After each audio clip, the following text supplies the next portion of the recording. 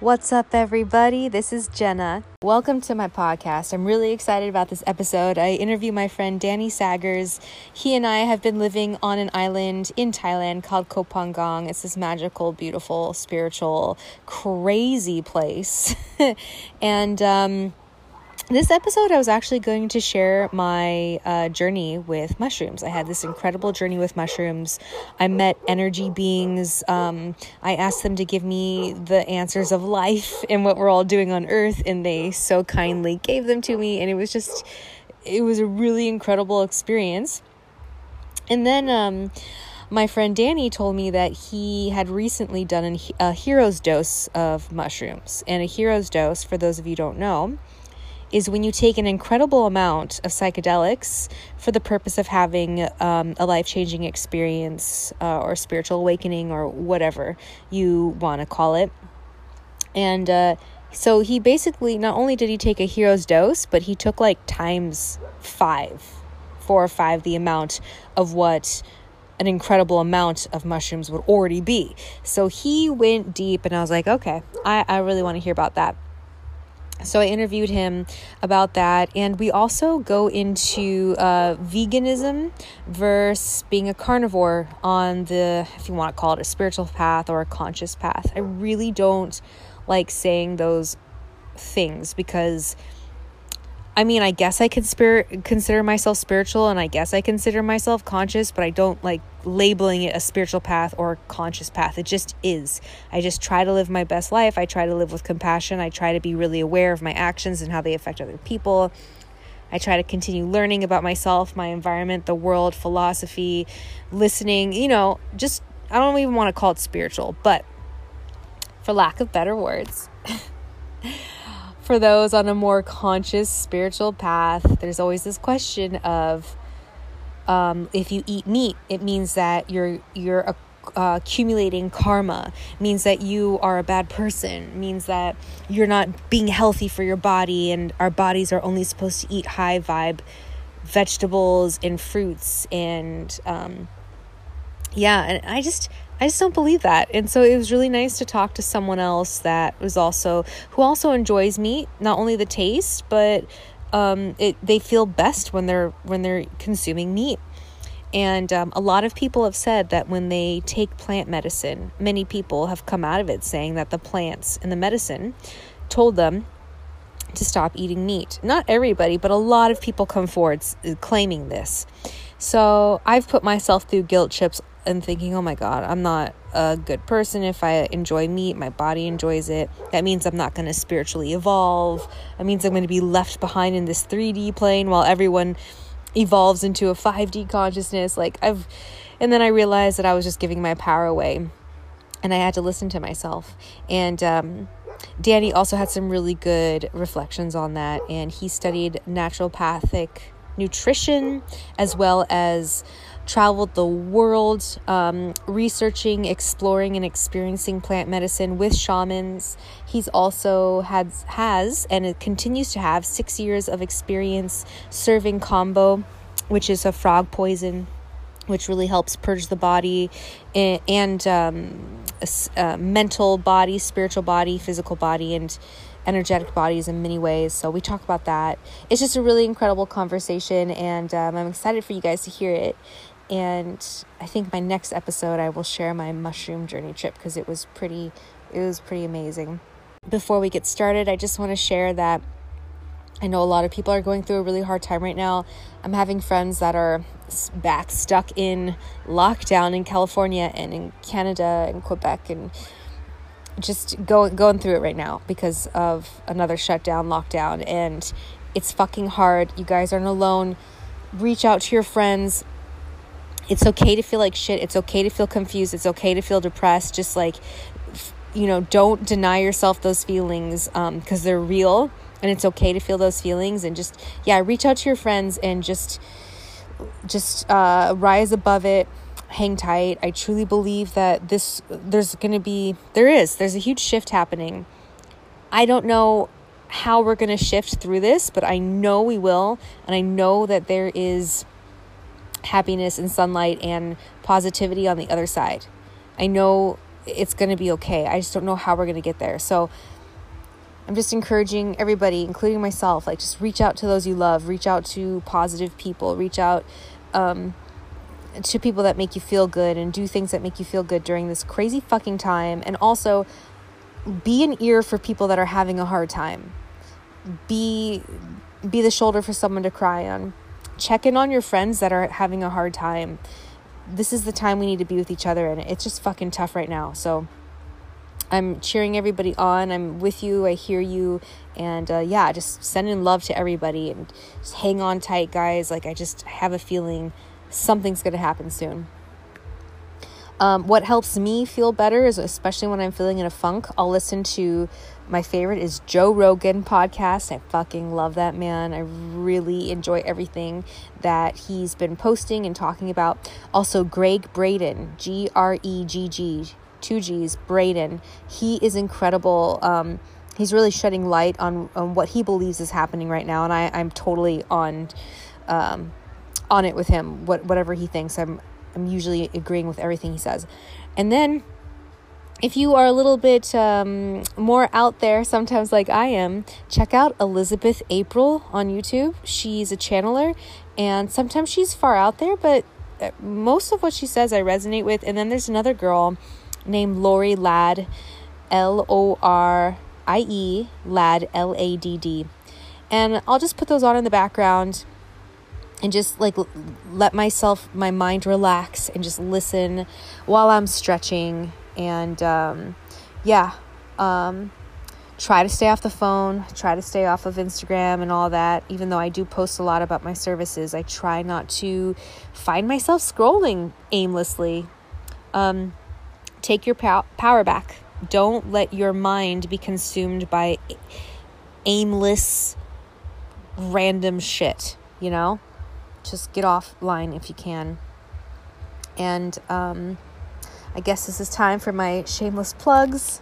I give chakra numerology readings. Chakra numerology completely changed my life, and I really enjoy giving these readings. It brings a lot of clarity. We discuss your dominant chakra, your subdominant chakra, what chakra is influencing you this year, and how to align yourself with the chakra energies. Because once you align yourself with your chakra energies, things start falling in place. Things become much easier. People, places, things, information you need start falling in your lap. Doors start opening easier, and you just feel more at peace. Things start to flow. Doesn't mean that things aren't going to be hard. They're still going to be hard. They just won't be as painful. It'll be lessons that seem to speed up your evolution faster, instead of being painful lessons that just seem to slow you down. So I compare chakra numerology readings to that of an astrology reading. It's a lot of information. You'll learn a lot about yourself. Your path will be validated. You'll understand why some things happened, and you'll see where you're going. Again, you have free will, but when you have the keys and you kind of see where your path is taking you and your life's purpose and your soul's purpose, it becomes much easier to stay on track, and things, like I said, seem to just fall in place seamlessly. I also give cleanses.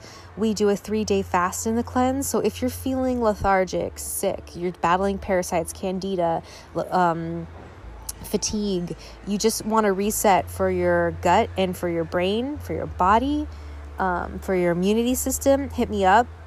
That I do a full-on 7-day cleanse, which I highly recommend, but I also do a 5-day cleanse, and the extra 2 days you can do on your own. The extra 2 days are just reintroduction of food, which I usually take people through step by step, but totally not necessary. So you can do it in 5 days. I'm really excited to share this with you guys. If you have any questions, as always, please hit me up. Stay connected. I'm Jenna's Adventures on Instagram, jennasadventures.com, or on Facebook, Jenna's Adventures. So thanks for listening. Feel free to share with your friends. Hit me up if you have any questions, and enjoy.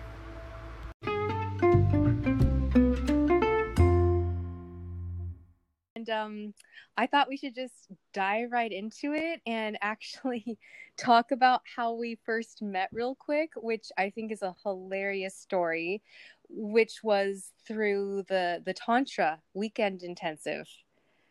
Yeah, that's right. I remember being a a tiger or something when we were doing the predator and prey exercise and biting you on the neck.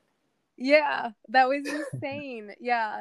And I think that was the first exercise when I was like, whoa, this is way more than I thought it was. And I remember you actually thought it was a different workshop.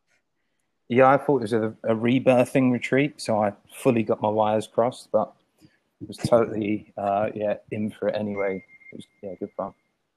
When did you realize that you're like, oh wait, this isn't rebirthing? When I turned up and started saying to other participants, "Have you done rebirthing before? You know, what's your thoughts on it?" And they're saying, "Bro, this is a tantra retreat." And I was like, "No, it's not." And then very quickly realized it was. Had to laugh. Yeah. It was a really cool weekend. Yeah, super cool. Yeah. Okay, so why don't you tell everybody what you do? You are a facilitator for medicine, and yeah, just get into all that. Well, I do many things, but I suppose the most relevant to this conversation would be, my involvement with plant medicine, the journey that I've been on that started 8 years ago, really now, and then I've been facilitating medicine work with Kambo for 6 years now, and it's been a really profound journey, traveling all around the world, facilitating and experiencing with different types of facilitators, indigenous, Western, living with a tribe, and all different sorts of things. I've had quite a wide variety of experience within the field now. You were living with the tribe? I didn't know that. I say living with a tribe. I went to visit the Huni Quinn. So Mm-hmm. they're one of the tribes that inhabit the rainforest in Brazil. And the first time I've been to Peru before, so I did a lot of backpacking in my younger years, a hell of a lot actually, all around the world. It was one of the things that started kind of waking me up from the small town mentality of where I grew up. And when I got onto my medicine path, I went to the jungle really desiring to go and stay with a tribe and to connect more deeply with the frogs, because the Kambo had come into my sphere. But it actually didn't pan out like that the first time I went. I ended up volunteering at a couple of retreat centers and doing a dieta and doing more work with ayahuasca. But it was in a roundabout way that when I was in Rishikesh, I saw a guy with some medicine bracelets on. I was like, I need to go and talk to this fella. And when I did, he told me the Huni Quinn, which is this tribe from Brazil, were going to be in Goa facilitating some medicine work. So I got super excited to ask if I could go down and join, which I could, and did some Kambo and drank some ayahuasca with them there. And then they said that they would be inviting people to go and stay with them in the jungle that November. So I headed out there, and it was super deep in the jungle. It took us 4 days from Tarapacá, which is the closest town to where they live. We first went to Rio Branco, which is the closest city, then to Tarapacá, and then 4 days upriver on a very narrow boat, which was literally one person wide. We had to sit, one in front of the other on this boat. 4 days getting up there and sleeping on the side of the riverbank in hammocks. Wow. Yeah, once we got there, they were saying that if you go a bit further up the river, they have the tribes and the people that have been uncontacted, never been in contact with the outside world, and sometimes they'll be like throwing spears and firing arrows at them, and they've come in and done a raid on the village and stolen things. So it's really getting super deep into the jungle. Wow.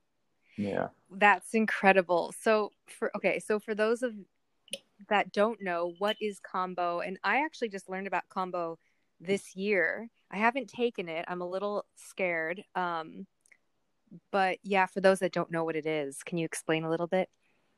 Yeah, so Kambo is a medicine that comes from a frog. It's the Phylomedusa bicolor, the giant monkey tree frog. And these frogs live just in the Amazon rainforest. Extremely beautiful frogs, quite large as frogs go. I was obsessed with frogs as a child, funnily enough. So it's interesting how they came back into my life in this profound way later on. But yeah, the frogs live in the jungle. They produce this sticky substance, which is the medicine that we work with. And it is basically like a poison to protect them from any predators in the jungle. So if some of them is to grab hold of them, this secretion would come out of the skin and they would super quickly spit it out. Interestingly, although it's a poison, this secretion that comes from the skin of the frogs is full of many beneficial medicinal compounds, a lot of them being bioactive peptides, which have a vast plethora of different ways in which they work in the body. So some are very powerful anti-inflammatory, some are antibacterial, many different ways in which they work in the body. And it's an incredible cocktail of compounds that science has not been able to replicate. There was a big kind of rush for trying to patent Kambo and to try and replicate what was found in the medicine by some of the pharmaceutical companies when it was first discovered and became a bit more mainstream, but they just could not recreate the vast variety of things that were found within the medicine. Wow. But the experience to take it is pretty intense, yeah? Yeah, it sucks. To be honest, you don't get many people that sit with Kambo and really enjoy the experience. I've had a couple, but and that's in over 1,000. But generally, the whole experience, it comes on very quickly, very uncomfortable. The medicine's applied via burns, which are usually placed on the body on the top of the left arm or the bottom of the right leg. There are other methods to working with it on the body, such as with like meridians, chakras, marma points, or auricular in the ear. But it can be beneficial sometimes doing it that way. But I've found in my practice really it's best just on the arm and leg. I think the mind can get too involved otherwise. So basically, wherever on the body these burns are made with a stick, then the top layers of the skin are taken off to open up the lymphatic system. And then the medicine, which comes dried on sticks, unless you're collecting it fresh, but that would only be if you're in the jungle, is made into little balls, placed onto the burn sites. And then you very quickly start feeling hot, a lot of energy moving through the body, the heart rate increases, and then it will bring on a nausea and then a sickness. So you drink water before you have work with the medicine. In the jungle, they make a soup with cassava and water, which is a traditional way most of the tribes work with it. I've done it both ways. I personally prefer the water method. I don't really like the soup. Some people will say the soup is safer because of the potentiality of flooding the body with water, but an experienced practitioner that understands, how we're supposed to get the water in and out, keeps an eye on that, it's not really an issue. But yeah, it's really quite an intense process. Lasts around, I would say, 40 minutes. It's just an extremely intense purging. It's not puking the whole time, but come in waves. And what happens is it cleans out the lymphatic system of the body. The body goes into a hyper-reactive state because of the introduction of this foreign, basically poison. But like I said, it's got lots of medicinal compounds in it, and it just wants to flush the body of toxins. So the bile will release from the gallbladder and stuff from the liver and the lymphatic system. And then usually what comes out in the bucket will have a very kind of yellow all the way up to black color, and sometimes blue, green. Whoa. This is all the toxins that are leaving the body. Damn. Yeah, I've talked to a lot of people that have done it, and they said that when you're in it, it's the worst feeling, but after you're done, you feel like a whole new human. Like you just feel incredible. Yeah, and that's the reason people come back to do it again, because otherwise, if it sucks so much, you wouldn't do it again. But yeah, really, once it's cleaned out the body on this physical level and then an energetic level as well, it clears what in the jungle they refer to as panema, which is like heavy energy, almost like clouds around in the auric field. So it cleans out on that level, cleans out on the physical level. If people have got a lot of emotion pent up inside that they push down, it can really be really good for cathartic releases. People will have a cry. Sometimes people won't just purge the top end. They have to go to the toilet as well. So it's really a full body reset and clean out. It's really good for people struggling with addictions. I've had quite a few people that give up alcohol after. give up smoking, drugs. I remember the first time I sat Kambo, and this was after I'd already sat with ayahuasca a few times and had some really profound, life-changing experiences. But it was after the first Kambo that I actually didn't drink alcohol or take any drugs for 4 years.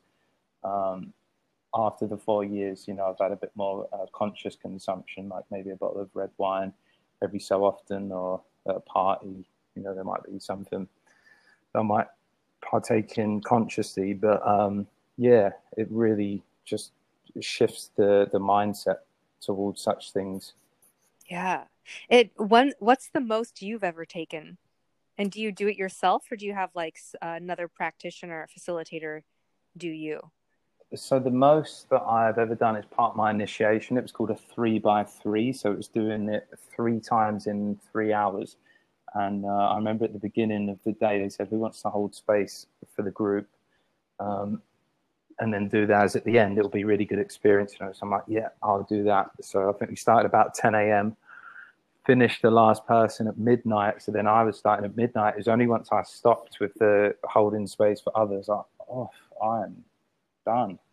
I'm really low energy now. And then I did 12 points for my first one. And is that normal? Sorry, just because what is that? Is what normal? 12 points. There is no normal, but no, generally when someone first sits, they get between 3 and 7, usually most probably between like 3 and 6. This wasn't my first time, obviously, but no, this is 12's a high amount, and a 3x3 is not something that I would really recommend for most people. It's really something just for experienced, potentially practitioners or people that work with Kambo. But anyway, so I did 12 points. That was for the first hour. So to go through my process, lay down, have a little rest for like 5 minutes, and start drinking the water again. And I did 14 new fresh points. Same again. And then 16 fresh new points. And then I finished at about 3 a.m. And I was just completely done. Fell asleep on the floor in the Maloka. And that's the most Kambo that I've ever done. It was a lot. Wow. Yeah. Did you feel good afterwards, or was your body, obviously you felt cleared, but it sounds like the initiation was like I can't say. I did feel like on the last, I remember, it's such a long time ago now, we're talking 6 years ago, but I do remember on the last one, it felt like a big ball of energy come up while I was purging, and it just felt, I can't put my finger on what it was, but it felt something profound that kind of exited my body. But I can't tell you that I felt a massive shift after doing the 3x3, because I was doing so much Kambo within that couple of weeks that, it was more, I would say, for the purpose of the initiation. Right. There would have been benefits, but I couldn't tell you right in this moment that, I felt incredible after. I can't actually remember. Yeah. Well, one of the things I love about you, Danny, is how brave you are. Like that's just incredibly brave, truly. And one of the reasons why I really wanted to have you on the podcast was because you recently took a huge dive into a mushroom journey, and you decided to do a hero's dose, or even more than. I was wondering, can you explain to people what is a hero's dose, and then just tell me about your journey, because I can't even imagine what you went through. Yeah, so this wasn't a heroic dose. This was a heroic dose times 3 or 4. A heroic dose with mushrooms is 5 grams if it's dried, or if it was fresh, it would be 50 grams, because it's just 10 times the weight of dried when it's fresh with the water. The heroic dose term is coined by Terence McKenna, like the godfather of entheogens. And the heroic dose of 5 grams is quite a strong experience. But I've been watching some YouTube videos. I can't remember the name of the guy, but it's a guy who studies martial arts, and he was doing a talk at Breaking Convention, which is a psychedelic convention that I've been to in the UK. And he was talking about that mega dosing of psilocybin mushrooms. We're talking like 25 grams kind of amount. So I had quite a large amount of the mushrooms when I was watching that, and I thought, right, I'm going to give it a go. So sorry, just to put it into perspective. So for people that don't quite know how much like one dose is, let's just say one portion would get you tripping, get you really high and in a different state.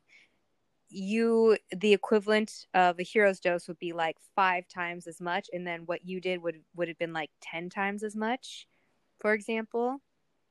It wouldn't have been 10 times. Well, yeah, so it depends in what context someone's going to work with mushrooms, because if you're going to be at a festival and you just want to get a little bit, into that space and have a laugh and feel a bit nice, it's different. It's, maybe a couple of grams.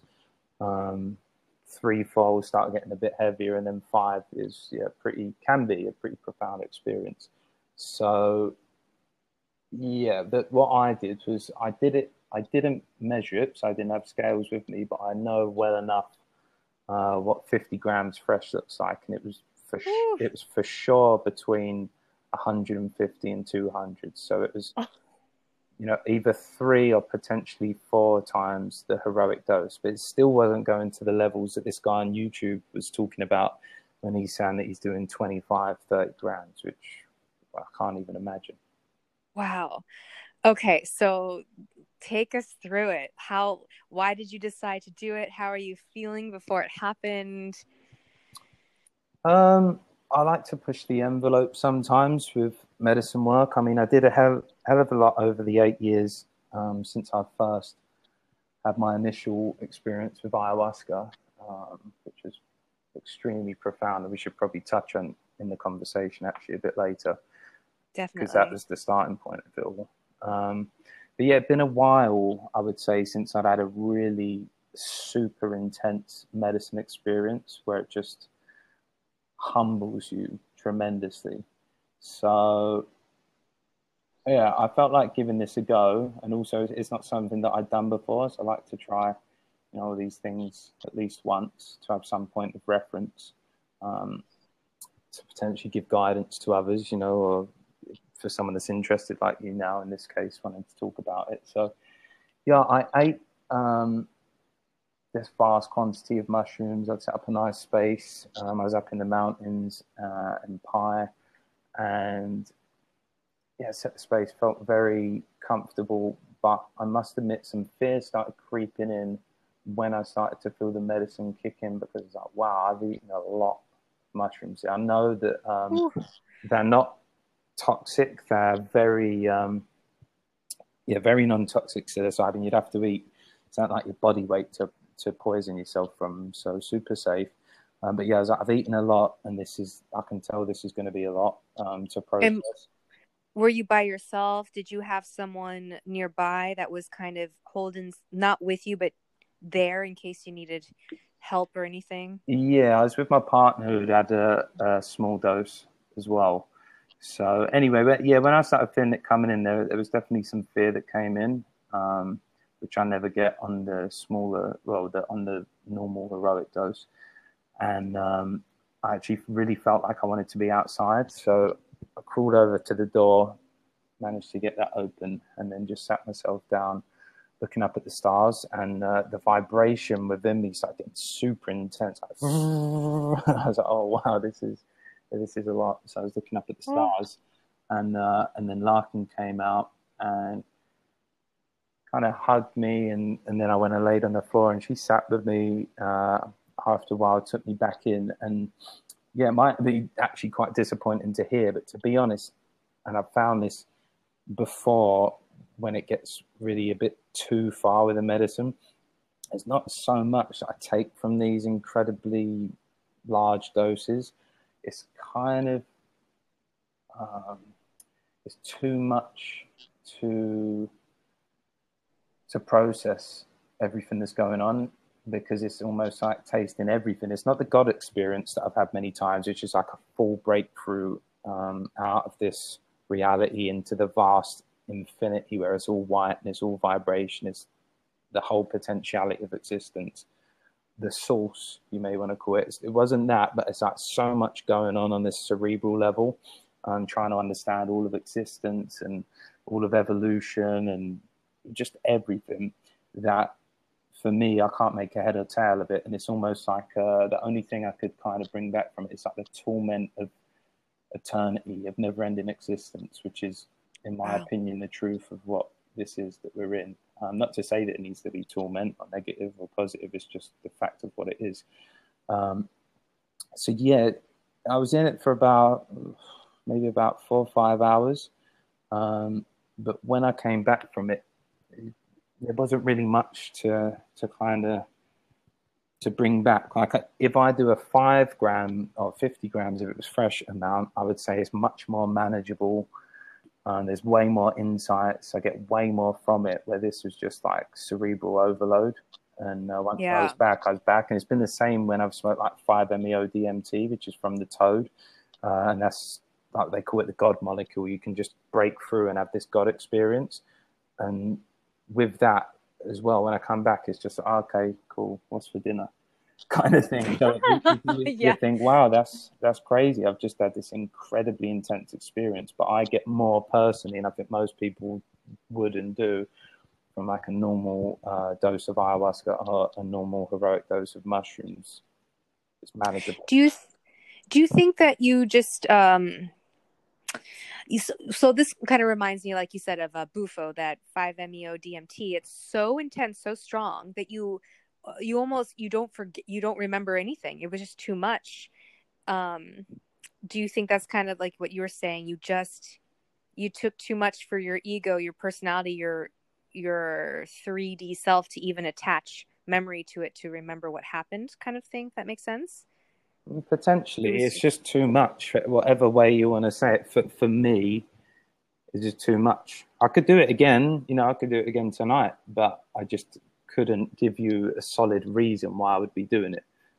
Right. I don't see what benefit I got from it. If I've done many and many and many a heroic dose, and I've had tremendous benefit from almost every single one, so it seems more efficient on a cost level and an amount of mushroom level to stick with the normal heroic dose rather than kind of blast myself for these huge amounts. But yet for some people, maybe they would take a lot from it. If you went on YouTube and looked up this guy, as I say, I can't remember his name, black guy, does martial arts, was speaking at Breaking Convention, and he's quite well known for his work with doing these large amounts of mushrooms. But yeah, for me, didn't see the benefit. Right. What can you describe one of your most profound heroic dose experiences that you had? I would say probably depends on what we mean by profound. Like my first time I drank ayahuasca was probably one of the most profound experiences I've ever had, which, like I said, we should touch on that. But I would say earlier this year, I was going through an incredibly stressful time. I'd been through a sickness. I had some stuff going on with like romantic relationships and where to place myself location-wise with everything that was going on during 2020. And I was just, incredibly stressed out, confused, and not sure what direction I should take myself in. So I really needed clarity on everything. And I got the very clear feeling to go offline for 3-4 days. No computer, no phone, no books, no distractions, and take myself off and do a couple of heroic doses and journal. And so, I did 2 nights in a row. I did one night in a cave. Wow. And then I did the other night over on the other side of the island of Koh Phangan, which is, where we met and where I live. So with those 2 experiences, not so much profound in some of the other ways that I've had it. I'm super blown out into the cosmos and like experiencing the God experience and all these other things, but just profound in the way that it gave me so much clarity and so much like, okay, right, now I know exactly what I need to do. Why didn't I do this earlier? And it just brought me to the truth in my heart. And it just made everything so clear, and I felt so relaxed after, and just okay with everything. And it helped me to make my decisions. And off the back of that, a lot of really powerful and interesting things unfolded this year. Really through me going off and doing that experience, and listening to the messages that I was given from the medicine, from spirit. Yeah. I have to say, a lot of people, when you talk about psychedelics, mushrooms, LSD, all this, there's such a stigma, such a negative stigma to it, but it's incredibly profound. And like you said, it brings so much clarity, obviously with the intention, if you're going with the intention to just get fucked up and party, but that if you go in the intention of, I'm looking for some guidance, I'm looking to connect with my higher self, I'm looking for some answers, I think it could be really, if you're ready for it, it could be really healing in that way. Yeah, totally. I mean, the stigma around plant medicines just comes from ignorance and conditioning.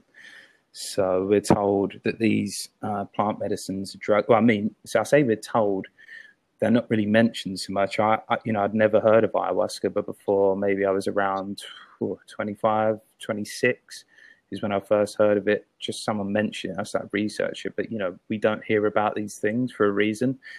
And then they're thrown into the same bundle as, like heroin, cocaine, ketamine, MDMA, right, which are chemical drugs, but these are plant medicines.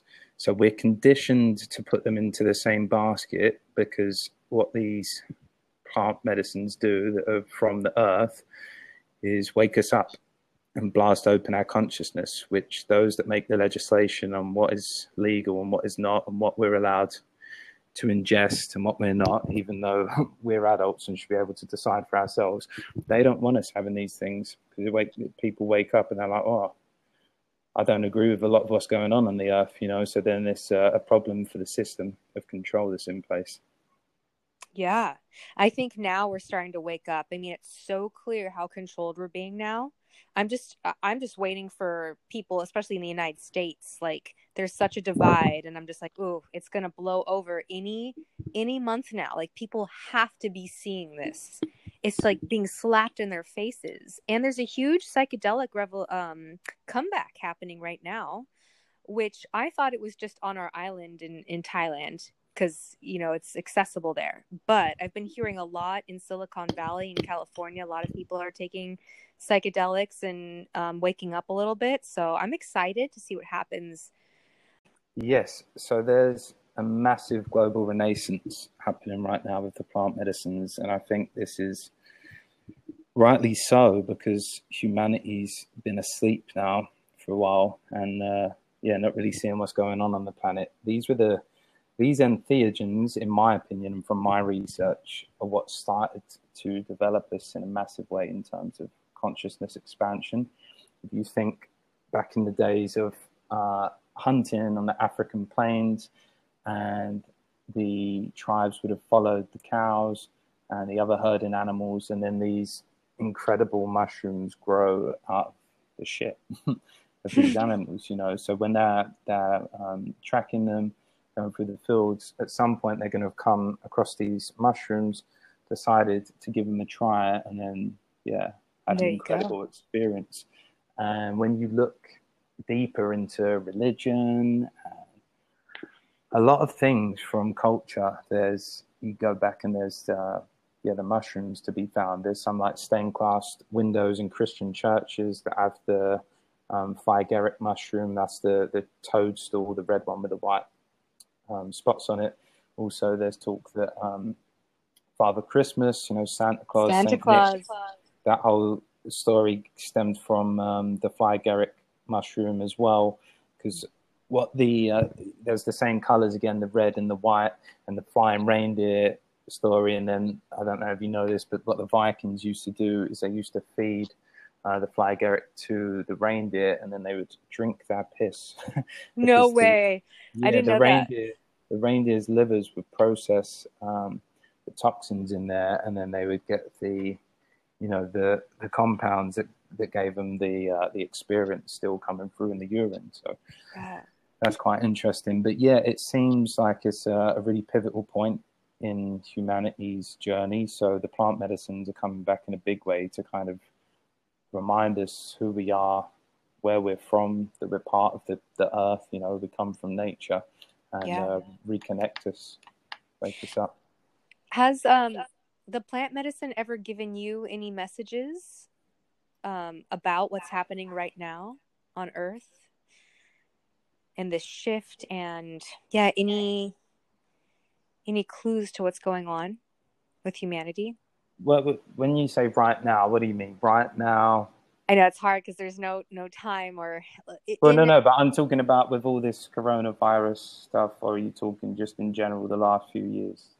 Yeah, I guess I'm talking about, there's been talk about a shift that's coming and it's supposed to happen soon, and the Mayans and the Mayan calendar pointed towards this time. It's hard to pinpoint the exact start time of it, but in this general shift of consciousness, of people waking up, of people realizing that, hey, I have an opinion, I have a voice, and I'm being controlled, or spirituality becoming on the forefront, and just us evolving. Sure. I mean, I've had messages every single time that I've sat with any medicine, which has been, hundreds of times now with all the different ones that I've sat with. More recently, in regards to what is going on, specifics I can't really say, but sometimes I get some channeling come through me when I'm doing this work. And definitely there's a lot going on the planet right now. And something that has come through for me is definitely the potentiality of timelines and how important it is for us to not live in fear, to live from a space of love. What you worry about, you will bring into reality. Where the mind goes, energy flows.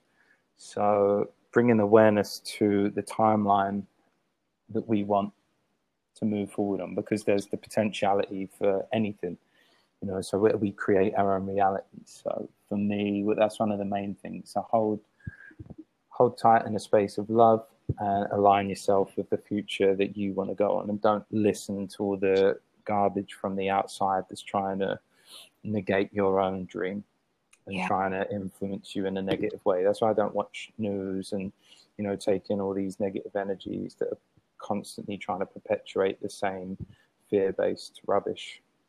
Yeah.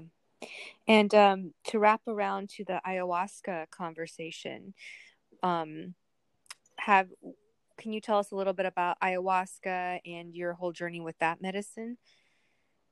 Yeah, so that was like the big initiation and the start of it all for me when I was around maybe like later part when I was 25 or early 26. I remember being at an after party in Ibiza. I used to live there and be a bit of a party boy, and I lived out there for 8 summers. And so I was at an after party and someone told me about ayahuasca, just mentioned it. I was like, oof, that sounds super interesting.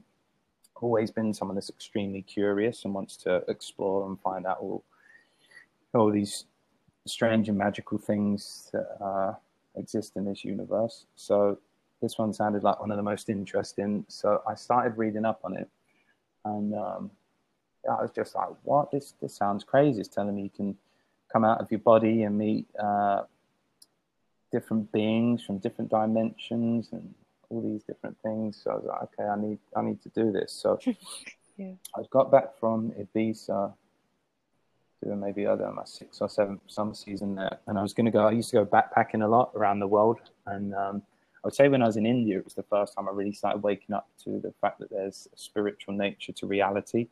But yeah, I hadn't really kind of had any big experiences before the ayahuasca. So I was about to go backpacking to China and Japan, but there was a voice inside that said, no, you have to drink ayahuasca now.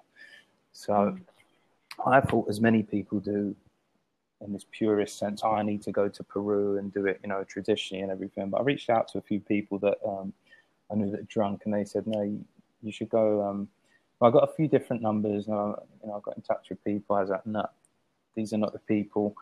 And then I had a few people get in touch with me on the same day, and I had the same names come to me. So anyway, I rung this group and instantly knew these were the people that I was going to drink medicine with. And it was going to be in 2 weeks' time. So I went off to Morocco for a little holiday, just had done some exploring there. And then, when I got back, I was going on my own. I didn't know anyone going. A guy from the same town as me picked me up and took me there. It was a couple of hours drive. So I'm super excited and asking questions, they've been before. And I would say it's just very mysterious and stepping into the unknown. So I got to the venue and we all got ready for the first night and drank the medicine, went back to my space, and very quickly it kicked in for me. There was no purging. I don't purge that often with medicine. Really? Just a handful of times, but yeah, kicked in very quickly. And then next thing I know, I'd come out of my body and there was a being there. And I recognized him. It was Horus, the Egyptian god. But at the time, I didn't know the name. I recognized this being from school when I used to, we used to study Egypt. And so he ended up taking me on a tour of all of these different dimensions, and some were extremely hellish, and it was just, it was so intense and so crazy. And I remember getting this, it was like this message from him that was saying, if you don't want to end up in these hellish dimensions, do good on earth. Make sure you live a good life and make it worthwhile and help people. And I'm like, wow, okay. Anyway, I come back into my body and I was just like, whoa, I'm never, ever doing that stuff again. Fuck that. That's crazy.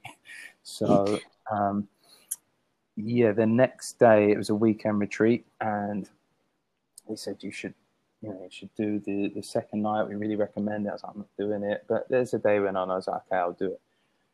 So drunk the next night, and again, very quickly came out of my body. And this second night was when I just had the full breakthrough back to like the source, as I would call it, which is just pure white light, vibration, infinite. There's no point of reference there. There's no like planet Earth or Danny or human being, or there's none of that. It's just pure white, pure vibration, infinite as far as infinite could span. And no point of reference, and you are that consciousness. So that was interesting. Obviously, and nothing was ever the same after that. And from there, I then came back down for all these kind of different levels of different dimensions, different levels of consciousness. I'd say one of them that I passed through was I would describe as Christ consciousness. And then it was all the way back down until I went back into the womb of Mother Earth. And then when I was back in her womb, it felt like I was being reborn. So my body was shaking tremendously, like a bloody hummingbird's wings. And when I come round, I had all of the assistants and the facilitators around me, and everyone else had kind of finished. And then I was like, whoa. Wow. I've just been reborn. So after that, it was like you could draw a line in the sand in my life. That before and after that, nothing was ever the same after that, because I'd had such a deeply profound, life-changing, experiential taste of the true nature of what we are, which is spiritual beings, here having an experience that stemmed from this source, all the one consciousness permeating all of our human vessels. So it was very profound. And after that, the plant medicines just became a massive part of my life, and it was the most interesting thing I'd ever come into. So it really became a big field of investigation for me. Wow. Yeah, once you kind of tap into a different realm beyond what we know, you can't really turn back from that. I mean, you can't ignore that experience, be like, oh, well, that was that, and forget about it, No, a consciousness that's been expanded to these new dimensions, you can't put it back into the old box. It won't fit. And you can't unsee some of the things that you've seen. So, it's not like after that, it's just everything's different. Always will be. And I think some people are scared of that because, before I took psychedelics, I was terrified of them, not only because of what I was trained to believe by them, but everyone would say, oh my God, life transformed. I'm a different person. You can't turn back. And to me, I was like, that's too scary. I'm not ready for that. But once you go through it, you're like, oh, it's not that it's transformed your life. You're a different person. You actually just expand who you are, and it's a really exciting, beautiful thing. It's not that your personality has completely changed. Well, some maybe so, but do you know what I mean? It's not like you're going to completely forget who you once were. It's just, it's building upon you, who you are. Yeah, It's not a scary thing. well, it's different for everyone. I just want to bring awareness to the fact of the language that we use. And I say this to literally everyone when we're talking Sure. about these plant medicines, and it's like the words like took, done, used. I like to use work with, because like we're Yeah. working with these beautiful medicines. You know, it almost feels like an abuse when but not. I'm not saying obviously that you're saying it like that, but it's bringing awareness because I hear people say I done, I used, I took, and I'm like, it doesn't sound, you know. Absolutely. Harmonious to working with these beautiful medicines. But yeah, it can be extremely scary. I was terrified that first time in a drunk, hence why I didn't want to do the second night. And like when I did that big mushroom dose the other week, I had fear coming up, which I haven't felt for a long time with medicine. But sometimes you need that to humble you. But I would say psychedelics are definitely not for everyone. It can be very easy. Like I fell into this of being evangelical about psychedelics, and the whole world should drink ayahuasca, and you know everyone should get on that. But actually, it's not for everyone, especially people that have you know certain psychological issues going on in the family or are not fully mentally stable. There's certain medication interactions with like antidepressants that could be fatal with ayahuasca specifically, not with mushrooms. It could just negate the potency of the effect of the medicine. But yeah, it could be traumatic for some people. So I really think it's for those that hear the call and really feel it, and that are called to work with these medicines. But it's definitely not one to say like, oh yeah, you should do this, because yeah, I've definitely met people, even had experiences myself with medicine when it wasn't the right setting, when I was too eager, when I was younger, and sitting with people that, in my opinion, shouldn't have been facilitating. It was traumatic. You know, it wasn't the right space that was held, and it wasn't beneficial. So it all depends. Right. So I have one question I really wanted to ask you. A lot of people say that when they work with the medicine, whether it be mushrooms, ayahuasca, or some other psychedelic, a lot of people come out of it deciding to go vegan or vegetarian. And but you are like me. I enjoy meat. My body enjoys meat, and I feel great when I eat meat. So I was wondering if we could just have a conversation about that, because sometimes I'm working on not feeling guilty, but especially living on Koh Phangan, there's a lot of like veganism and people really on that bandwagon, which good for them. Yeah. But There is, can but we? I don't think there's as many as people actually think. I think everyone's just not fully comfortable with being themselves and just saying, yeah, I eat meat and that's my choice. And, you know, if Right. you don't like it, then that's someone else's problem. So for me, I'm Mr. Carnivorous. Like I eat red meat pretty much every day. I was a vegetarian for 6 years. And at some point to that, I was vegan. I wouldn't say that I ever had specifically a message from the medicine to go vegan or vegetarian. Had I gone vegetarian before I drank ayahuasca? I think I was on and off for them 6 years. You know, I did big, long bouts of vegetarianism, and then I would just feel so terrible that I'd have to eat some meat. But anyway, yeah, I was vegetarian before, so I didn't get any specific messages from the medicine. For me, when I started kind of waking up, I'd always been, after I started doing the backpacking and seeing how the world was, you know, different to where I'd grown up. So I come from a very, you know, small town mentality in Essex. When I was younger, I was very violent, aggressive, you know, super different to the guy that you know now. So my life is a massive turnaround, and the plant medicines helped a lot of kind of, yeah, just changing me as a person. I'd already changed loads from all the backpacking and getting out of the environment that I was in. And we're all just products of our environment, really. Yeah. So that was just a product of where I grew up, which was a bit rough.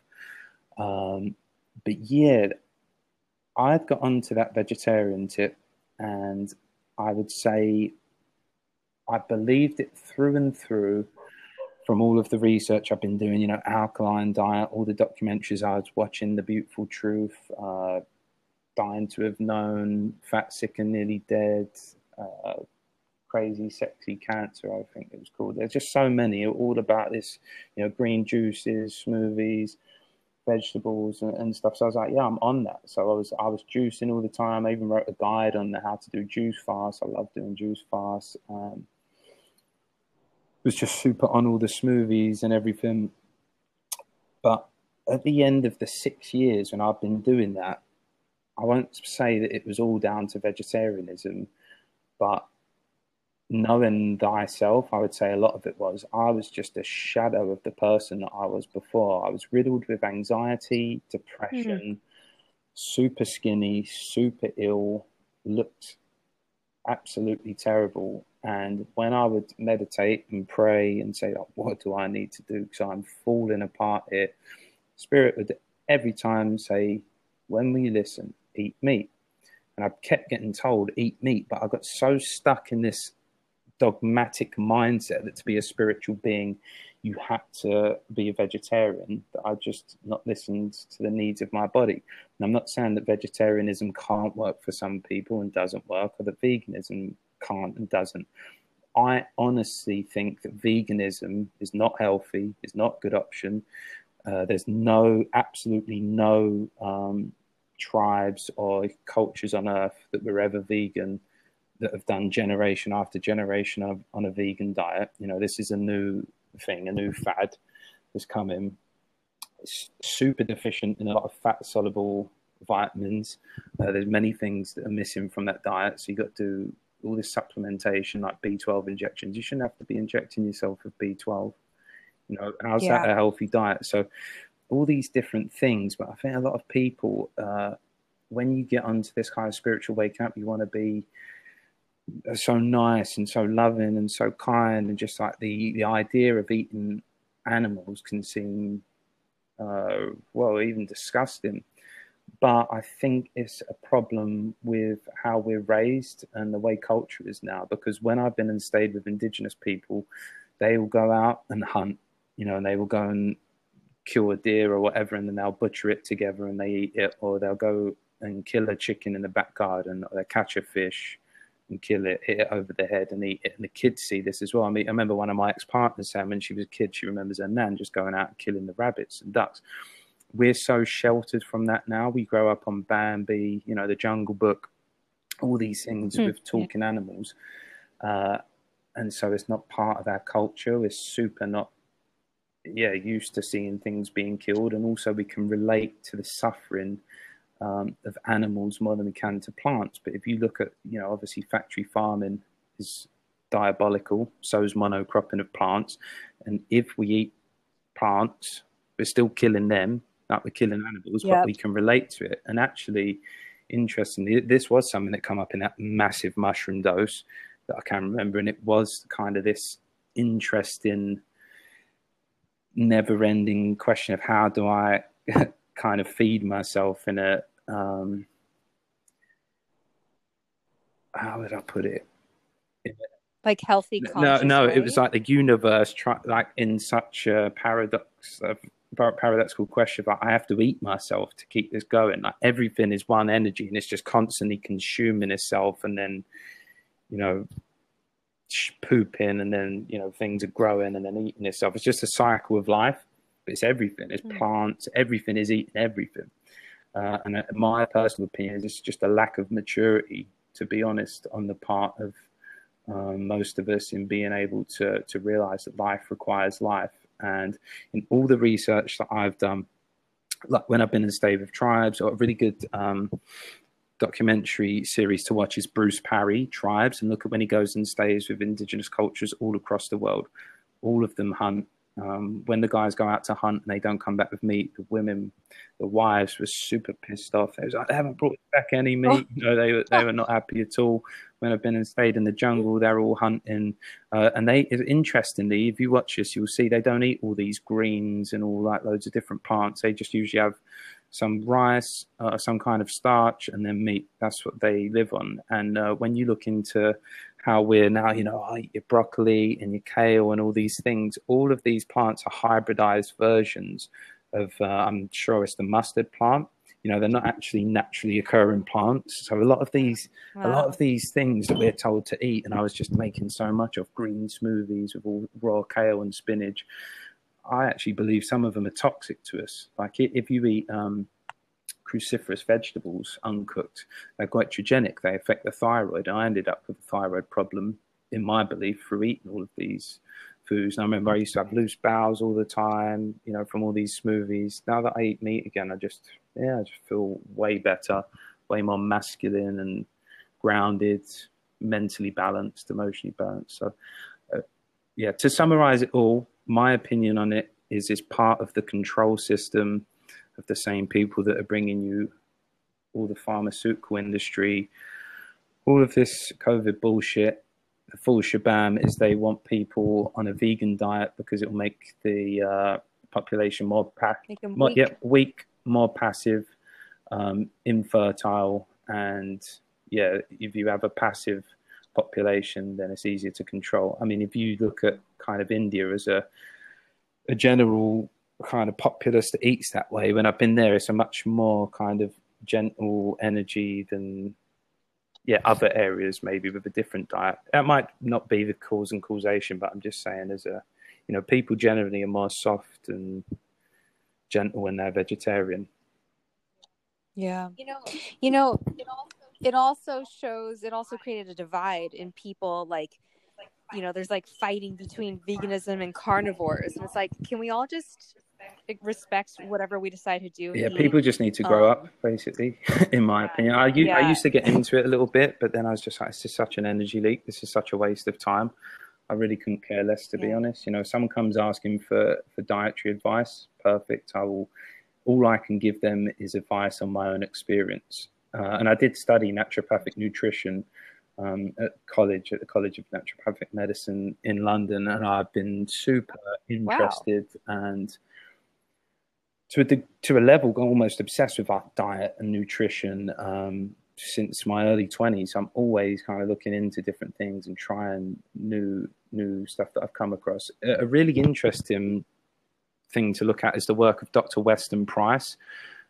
He's got a really great book, and basically he went around the world studying indigenous populations before they had the onslaught of the white flour and the refined sugar coming into that populations, and he found that all of them ate animal foods, and they all had these super special sacred animal foods, and he said they contained something called activator X, which at the time he didn't know what that was, but later on they found out that was vitamin K2, which is super important in bone formation and the integrity of the skeletal matrix. So he found all of this, and he took photos of everyone, and they had these really big smiles and pronounced cheekbones and really good structure of the jaw and everything. And then when he went back to study, and once all of the shit had come in, all of the flour and the sugar and everything, and they'd been eating that, the next generation, the generation after that, all their teeth are mangled in the way that like people have to wear braces now, in the West. Their jaw is much smaller and almost, it's like the skull's almost collapsing in. It can't hold itself because it's not got these fat soluble vitamins and all of the minerals, because all of these bastardized foods actually leach the minerals from the body. So his work's incredibly interesting.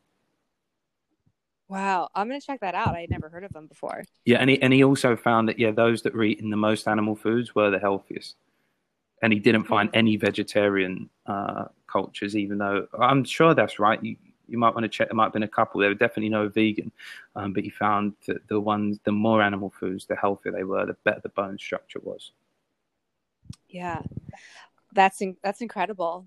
I think the best advice or offering to give people is to not judge other people on how they choose to eat, and then experiment on your own body, and do research, research this guy Price that you were talking about, or try veganism for a month and see how your body feels, or I've tried like you, I got really obsessed with diet, just trying everything. I even tried being a fruitarian, which fucked me Yeah. up, dude. It fucked me up. Yeah, I think they're I crazy mean, people, but there's a few of them here on oh, the island.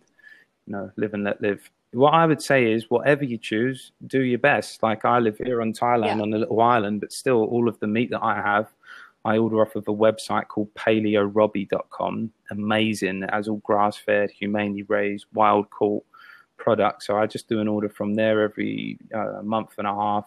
And so because you still want the good vibration, when when yeah, the Native Americans were out hunting buffalo, that's like the best meat they can be eating. And when the Honey Quinn tribe that I went and stayed with are out and they hunt the deer, it's beautiful vibration, that meat, because it's wild, it's living that beautiful life, as is the different animals that are farmed in this way.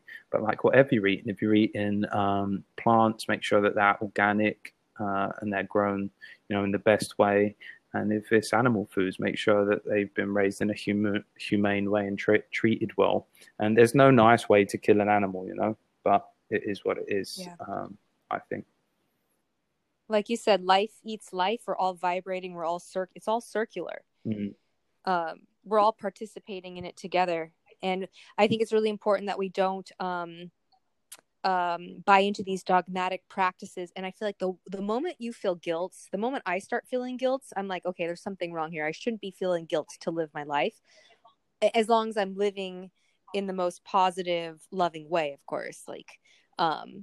But I find that some yoga schools everywhere in the world, they promote veganism, which it's great to learn about and see, the karma and understand and learn about it. But you still need to make your own choices. And if your body does well in consuming meat, like you said, consume the best products possible in the most humane way, listen to your body, and don't feel guilty for feeding your body the way it needs to be fed. So yeah, in response to that, one of the processes that I went through, especially after this period of vegetarianism and getting so skinny and looking so frail and feeling like such a beta male, when I'd always been really confident and happy and had a lot of strong masculine energy, something that I come across was like, actually, who am I taking this advice from? It's like, if you want to be a millionaire, you wouldn't ask your broke uncle for business advice. So I was like, what kind of person do I want to be and do I want to look like? And I was like, yeah, I've got people like spiritual teachers saying you should be vegetarian and that, but when I'm looking at them, they don't have the physique that I want. They don't have the energy that I want. That's not saying anything negative about them, but I don't want to look like spiritual teachers I've got a lot of respect for. So why am I going to take dietary advice for them? I also want to be a person of the world. I'm not going to be off living in some retreat center or some ashram for the rest of my life. So that's when I start looking to people that I really respect and admire, that are spiritually inclined, but are also true to who they are as well as individuals. Like I integrated my old self and this new kind of spiritual Danny together, and then now that's a beautiful amalgamation. That's the real me. I love watching UFC. I love eating a steak. I love a glass of red wine every so often. But I love my medicine work. I'm super into my spirituality and all of these different things. So it brings it all together. So I look to people like maybe Joe Rogan, you might want to say, or Aubrey Marcus, or other people that are just out there smashing it with their business ventures, have got a good sense of humor, are on their spiritual path as well, and have great physiques. So I really think about what it is that you want to embody and take on from teachers, and are they walking the walk? If they got what you're trying to get, what you want to achieve. Yeah. Well said. Well, Danny, I don't want to take any more of your time, and I really appreciate you talking to me about everything you do and what you've experienced, because a lot of people aren't like I said, there's still such this stigma with psychedelics and medicines, and I think it's time that we're breaking that down. And like you said, it's not just because we're talking about it and because you had a good experience with it doesn't mean everyone needs to take it, but it's something that we shouldn't be fearing either. you No, know? no, definitely shouldn't fear it. If you feel the call, then it's super important to find the correct practitioner, someone that comes highly recommended, that they make it of the utmost importance for the set and setting so that it's super safe and know what they're doing. Remembering there's always two sides to everything. There's those that work in the dark, those that work in the light. There's idiots that shouldn't be doing such things. There's charlatans, and there's incredible facilitators. To just making sure that if you do feel called to, you get someone that's really highly recommended Yeah. for that work. Yeah. And I would just like to say on that note, you actually were leading a combo. Is it combo, cambo? How do you pronounce it? Yeah, I'll say Cambo. You can say Cambo. combo. Yeah, but Yeah. You were leading this incredible retreat, and I did the work that I need to do, and you were so kind. I sat down with you. We had like an hour conversation. I asked you a million questions, and you were just so calm and gave me all the information. And I ultimately chose, for me, that's not my medicine, but if I were to ever do it, it would for sure be with you, because you you were so loving and professional and straightforward, and I felt really safe with you. And I think, yeah, people have to do that work. You don't just go do ayahuasca with whoever or what, same with like doctors in the Western medicine. Don't just take pharmaceutical chemical drugs because someone's like, here, take this. yeah. Do your research and see how you feel about it. Do your due diligence and never give your power away. Never, yeah. Never feel pressured into anything. Be in your power. Listen to your gut feeling. And yeah, it was my pleasure to give you my time and those answers, because that's what it's all about. If I've got this information and knowledge, then it's my duty to share it and to help others that are kind of looking for this, to get on this path. Awesome.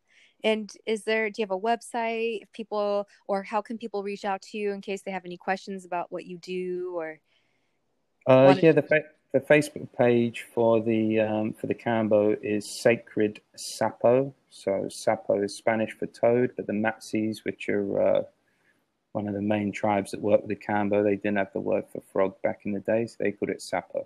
So Sacred Sapo, and then my Facebook is Danny Saggers. Awesome. Do you have an Instagram? No, I'm not really on Instagram. No worries. Yeah. All right. All right, cool. Oh, Danny, well, I'll be back on the island sometime in mid-December, but we should get together and have like a barbecue with some well-treated meat and maybe a few select vegetables or... Always in for a barbecue. Yeah. See you there. All right. Is there anything else you'd like to share with whoever happens to listen? Just stay in your heart. Remember, all is love. Never give your power away. Trust your gut and your intuition. Have a beautiful life. Hell yeah. Thank you, Danny. Heaven, yeah. Thanks, Jenna. See ya. Bye.